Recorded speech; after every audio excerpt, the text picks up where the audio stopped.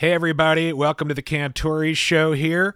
Today, talking to a dear homie in the community by the name of Shawn Walchef, who is the owner, operator, media giant behind Cali Comfort and Cali Comfort Digital Media, the whole bit. We're going to hang with Shawn, have a nice chat in just a second.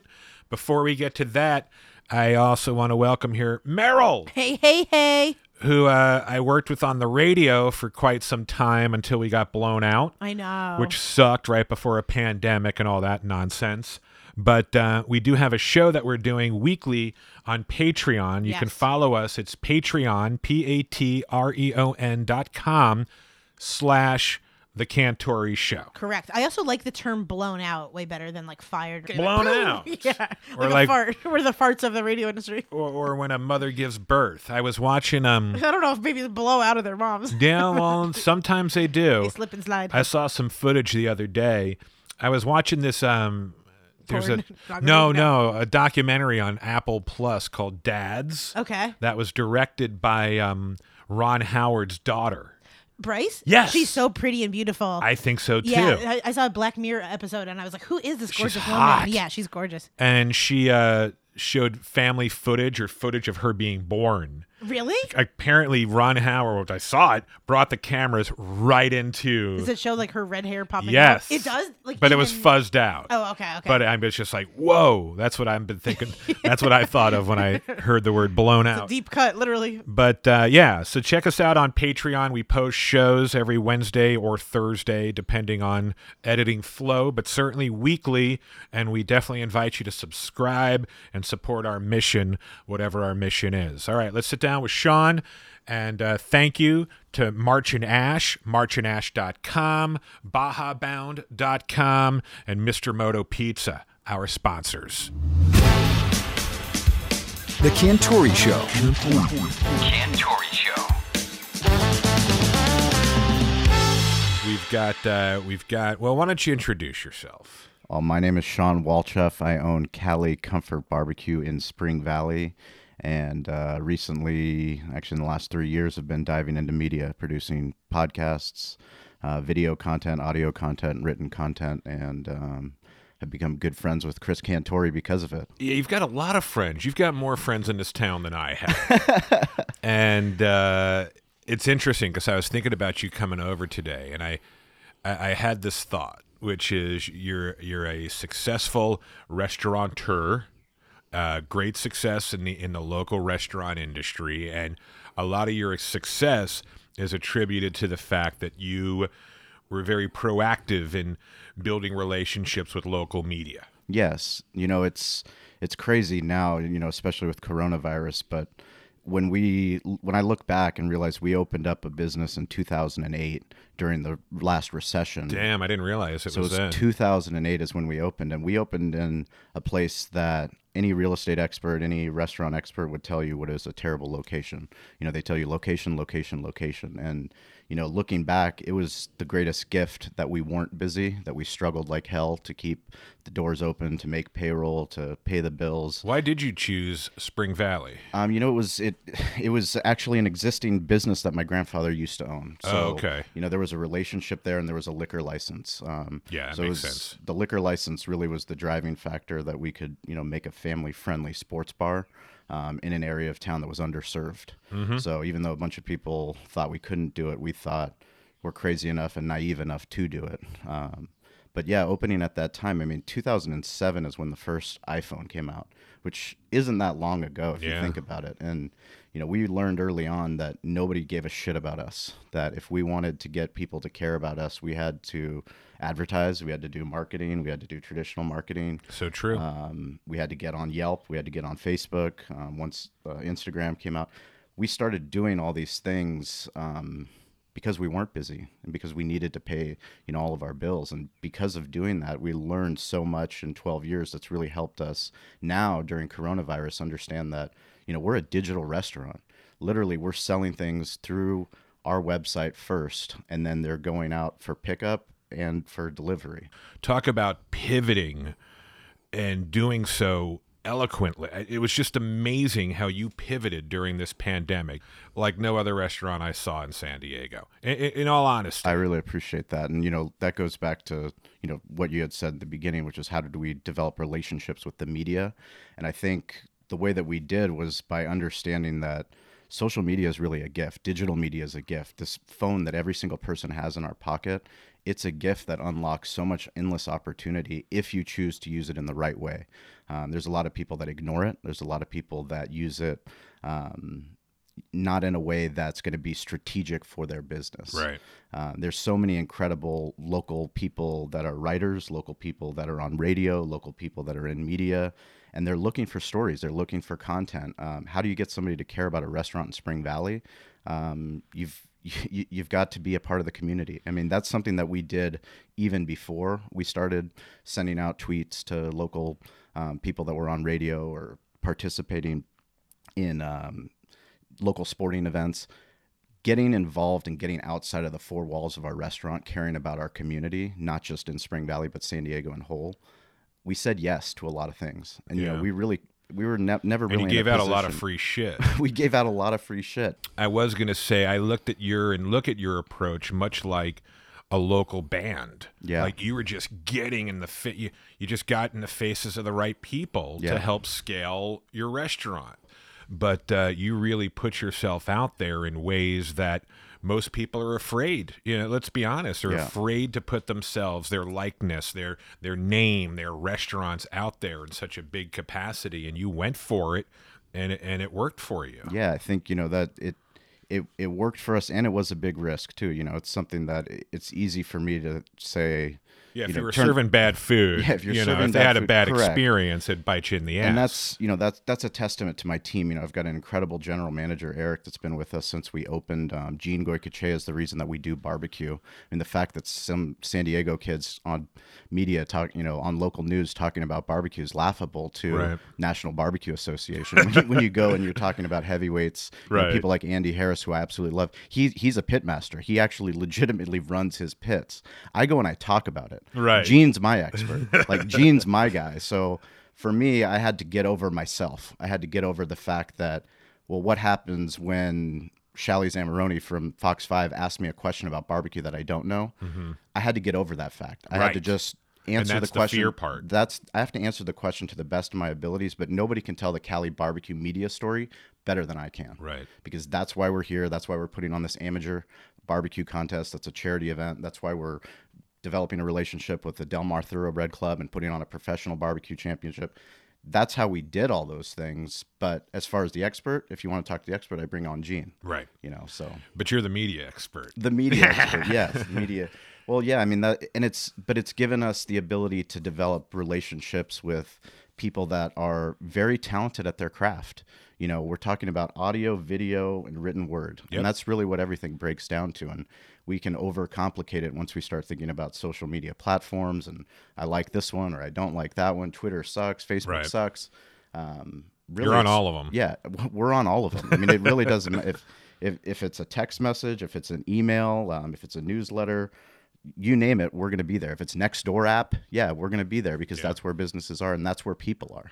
As it relates to media, though, and please tell me if I'm wrong, I have this vision of you set your goal, you wanted to blow your restaurant up, and you knew that you needed to embrace local media. Yes. You got into the machine, and you realized, holy shit, I can do this.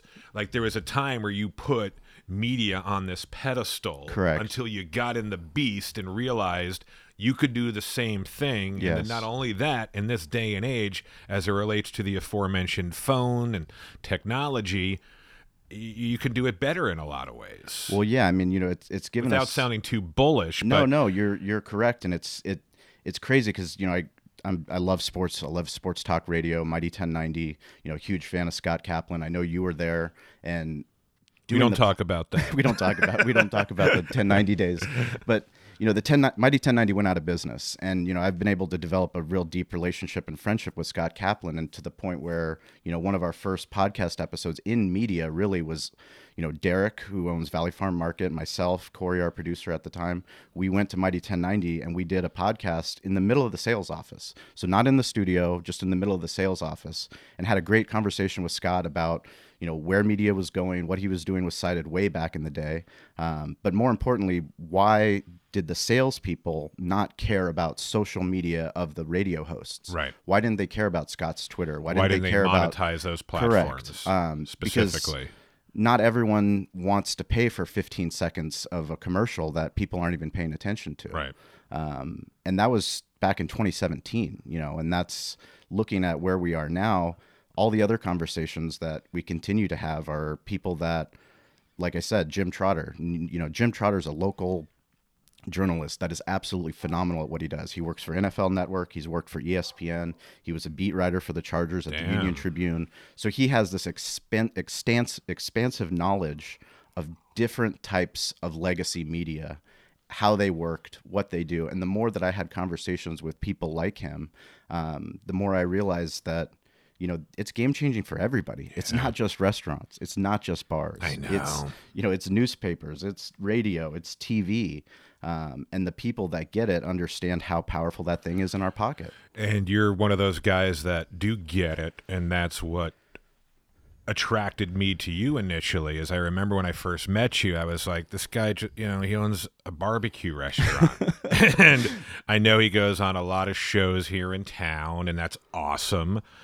And then we got to talking, and I was just, honestly, I don't know if I've ever told you this, but I was so blown away by how like-minded we were when it came to media. I'm a guy who's been in it for a quarter century plus, and you were a guy who was just dipping your toes in. I was like, holy shit, this dude knows more about specifically digital media than 90% of the people that I work with in, and I like the word you used, legacy media. Yes. Not old media. No, legacy media. That's media. Genius. There you go. Legacy media. And I found myself really, and I don't as much now, I don't have the same piss and vinegar as you will, but I was really rebelling against that traditional media machine. Yes. So when I met you, especially when I met you, it was during a time in my life where I was ready to go full board into digital. Then I realized pretty fast that I didn't have a restaurant. Yes. So I had to go back to radio. Yep. And now here we are again, kind of reconnecting. And I've never felt better about my place right now because in fact, not only do I celebrate traditional media, I mourn for it too. Sure. Because did you hear what happened at KPBS? I did. I saw that. Actually on your Facebook post. Oh my gosh, that breaks my heart. Exactly. You've got all these talented humans who have been on the front lines of BLM and COVID, and they're getting laid off right now. It just it makes no sense to me. I try to motivate myself by looking at the stuff you're doing, looking at the world that we live in today and say, I need to plug back in. I need to start producing more content because at the end of the day, that's really what it comes down to. Producing more, being diligent, doing things on time, being disciplined, and feeding the machine. Yes. And you've got to feed the machine with good shit, though. That's correct. And I think, back to not discriminating on what our perceived notion is of these different types of platforms. I was very fortunate. My grandfather raised me. I never met my father, but my grandfather was an immigrant. He was born in a village, and it was only because of his love of learning, his curiosity. His grandfather taught him how to read, but he read every single book in that village. So your parents weren't in the picture? My mom was. Your mom? I never met my father though. Okay. Which was the greatest blessing ever because my grandfather raised me, and he raised me in La Jolla. Interesting. And he was able to afford me to go to the Bishop's School. I saw that post you put up. I wanted to talk about that. Yeah, which is, something that I will cherish for the rest of my life because the people that I met there, I went to school with Dean Spanos' son, John Spanos, and no matter what people think about Dean, which we all know how they feel about Dean and the Chargers, the San Diego Chargers that used to be. John Spanos is incredible. He's an incredible man. And I became friends with him through football. I became friends with him because we played basketball. I didn't know this. We were like-minded, and he was a hustler. He worked hard. He was not oversized. He was like me. We're scrappers. But I met so many incredible people at the Bishop School. And just recently, I had on our podcast Dimitri Johnson, and he has a production company in Hollywood. He spent 10 years getting Sonic the Hedgehog to production. Come He's on. one of the producers on Sonic the Hedgehog. That's amazing. Exactly. And he breaks down his thought about TV during, this 10-year window that we're all talking about. And he thought that, I'm in film. I'm too good for TV. Right. Until he got over himself and said, it's just a different medium. Yeah. We're telling stories. Content's it's content. audio, video, and written word. That's what we're doing. And it could be consumed in so many different ways. Now, tell me more about I'd like to hear about you growing up here. So, did you live in La Jolla? Yep, I grew up in Bird Rock, La Jolla. Yeah. So, how did your family have so much money? It was my grandfather was a medical doctor, so he was. So was mine. Yeah, he became a medical doctor, and then he started developing single-family residential real estate, and then did some commercial real estate as well. Okay, so he went from a medical practice to never stopped learning. He was always Yeah. reading. Yeah, he was just had this fanatical ability to continue to ask questions and to continue to learn. But made a lot of his money in local real estate, it sounds like. Correct. Where did you go to grade school, like elementary school and stuff? I went to Francis Parker, So that's another private school. another private school. So Wow, yeah. so you really did have a private school. Yeah, I went to Muirlands for 2 years, but my grandfather and my grandmother, my grandmother was Japanese, not by blood, but she raised me. They both were focused on education, and they wanted to make sure that I got the best education that That's they could afford. insane. Yeah. And what were those experiences like? I mean, the experience was honestly, I feel like I got a deeper education than I did at college. And, I went to the University of Colorado in Boulder, which was #1 party school when I went there. Yeah, exactly. But then I ended up finishing here at University of San Diego, which was definitely more of just getting my degree. But yeah, in high school, you can't believe the level of talent that they had on their professor roster. I mean, these people should be teaching at college, but they're teaching you how to think, and they're teaching you things that I still use to this day. Yeah. What was and pardon my ignorance, is Bishop still there, right? Yeah. And what is it? It's a smaller school. Yeah, it's about 100 per class. So I think they're still seventh through 12th grade. Okay. So probably 600 kids on campus. That's a trip, man. It's probably about 50,000 tuition a year. I bet. And it's nuts. right there in the heart of La Jolla. Yeah, right You at La sending Jolla your Cove. kids to Parker and Bishop? No. I need more barbecue restaurants if I want to do that. Yeah, I feel you, buddy. That's crazy. Yeah. And it's also interesting because I lived, my parents were around, my dad was around, but I look at my grandfather as the person who raised me because my dad was at work all the time. And when he wasn't at work, he wasn't let's put it this way, the easiest person to live with.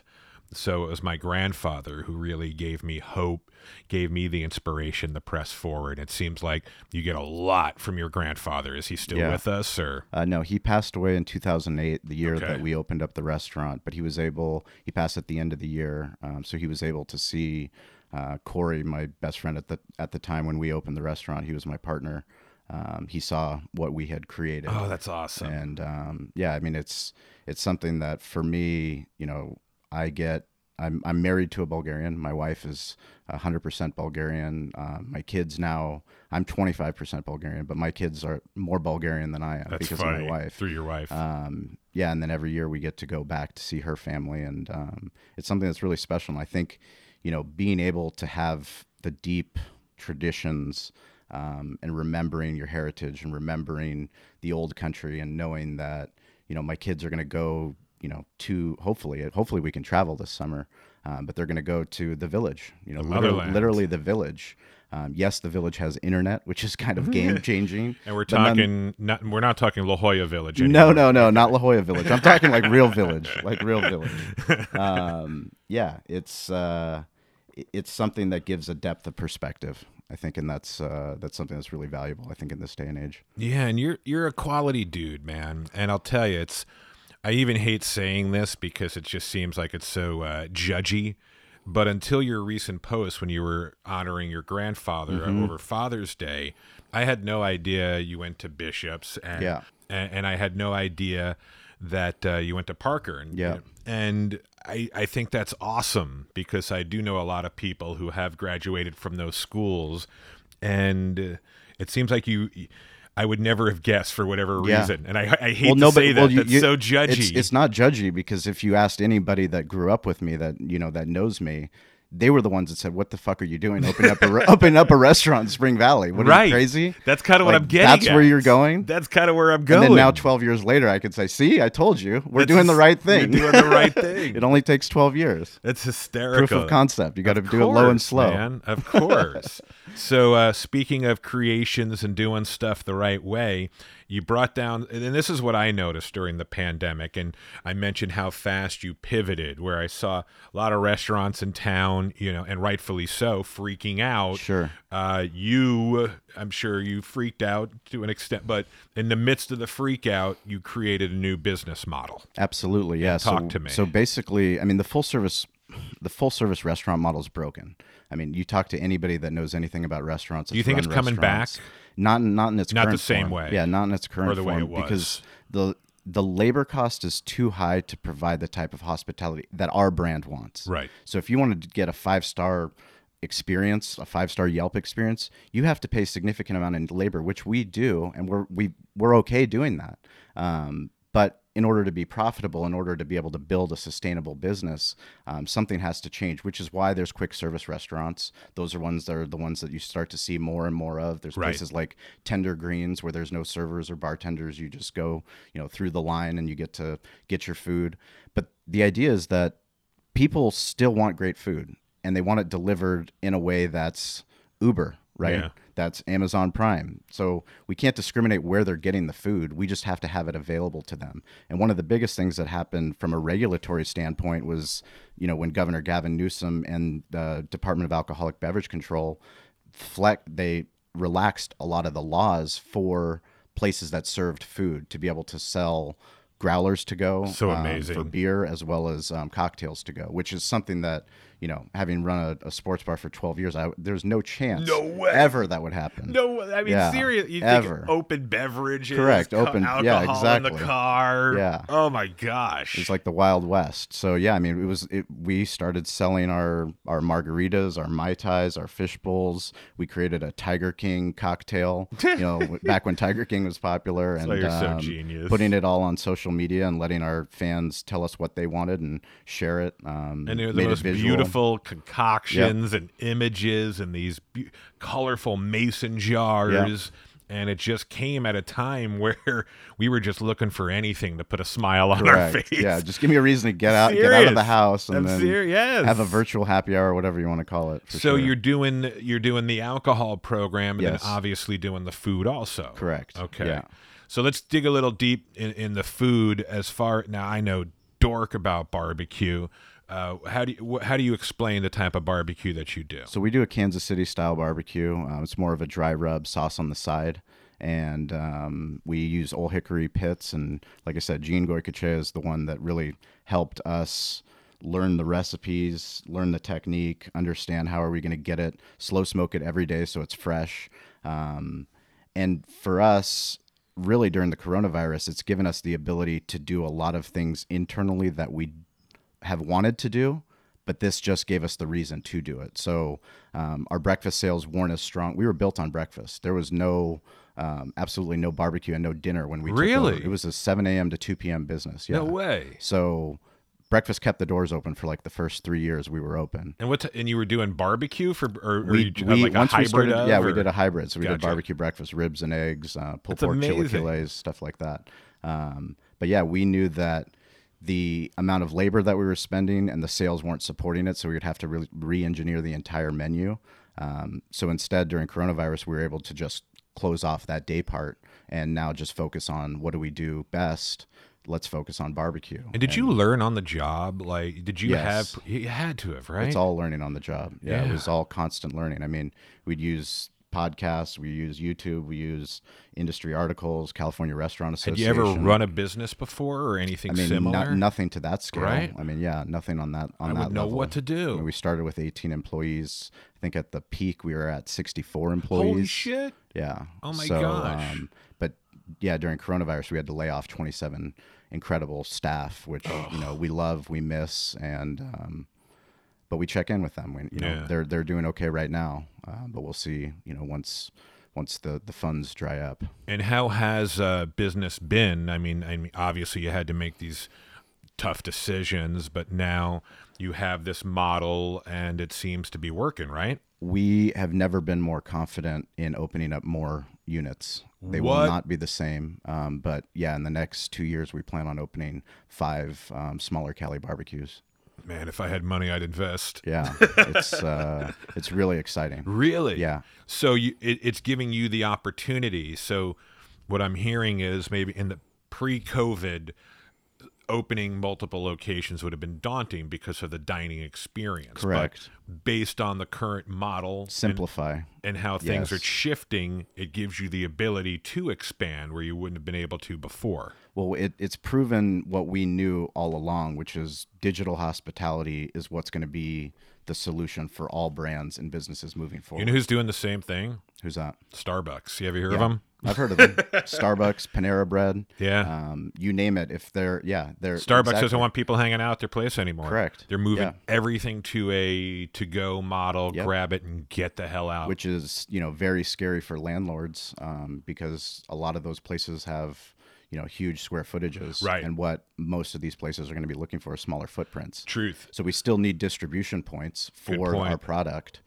So that means we're not technically a ghost kitchen, right. But we will have actual physical locations. They'll just be much smaller, but hopefully we'll be able to do barbecue and cocktails and beer to go. Yeah, I don't think that program's gonna leave anytime soon. I'll be up at Capitol Hill. Me too. That will be my protest. Me too. I know everyone has something to protest. That'll be my protest. Yeah, I feel you there. Because that's something that I made jokes about it at the time, but it really was the best thing to come out of this thing. Because I'm right down the street from Ponce's, and when I was having a rough night, I hate to say it, but knowing that I could get a friggin' margarita to go and go pick up a mason jar was a beautiful thing. Well, I think it also, you start to understand the craft of making a cocktail. Bingo. You start to appreciate bartenders in a way that you never had before. Great point. Right? Because there's so many places that we go to, and that's where they make the best Mai Tai, or that's where they make the best marg.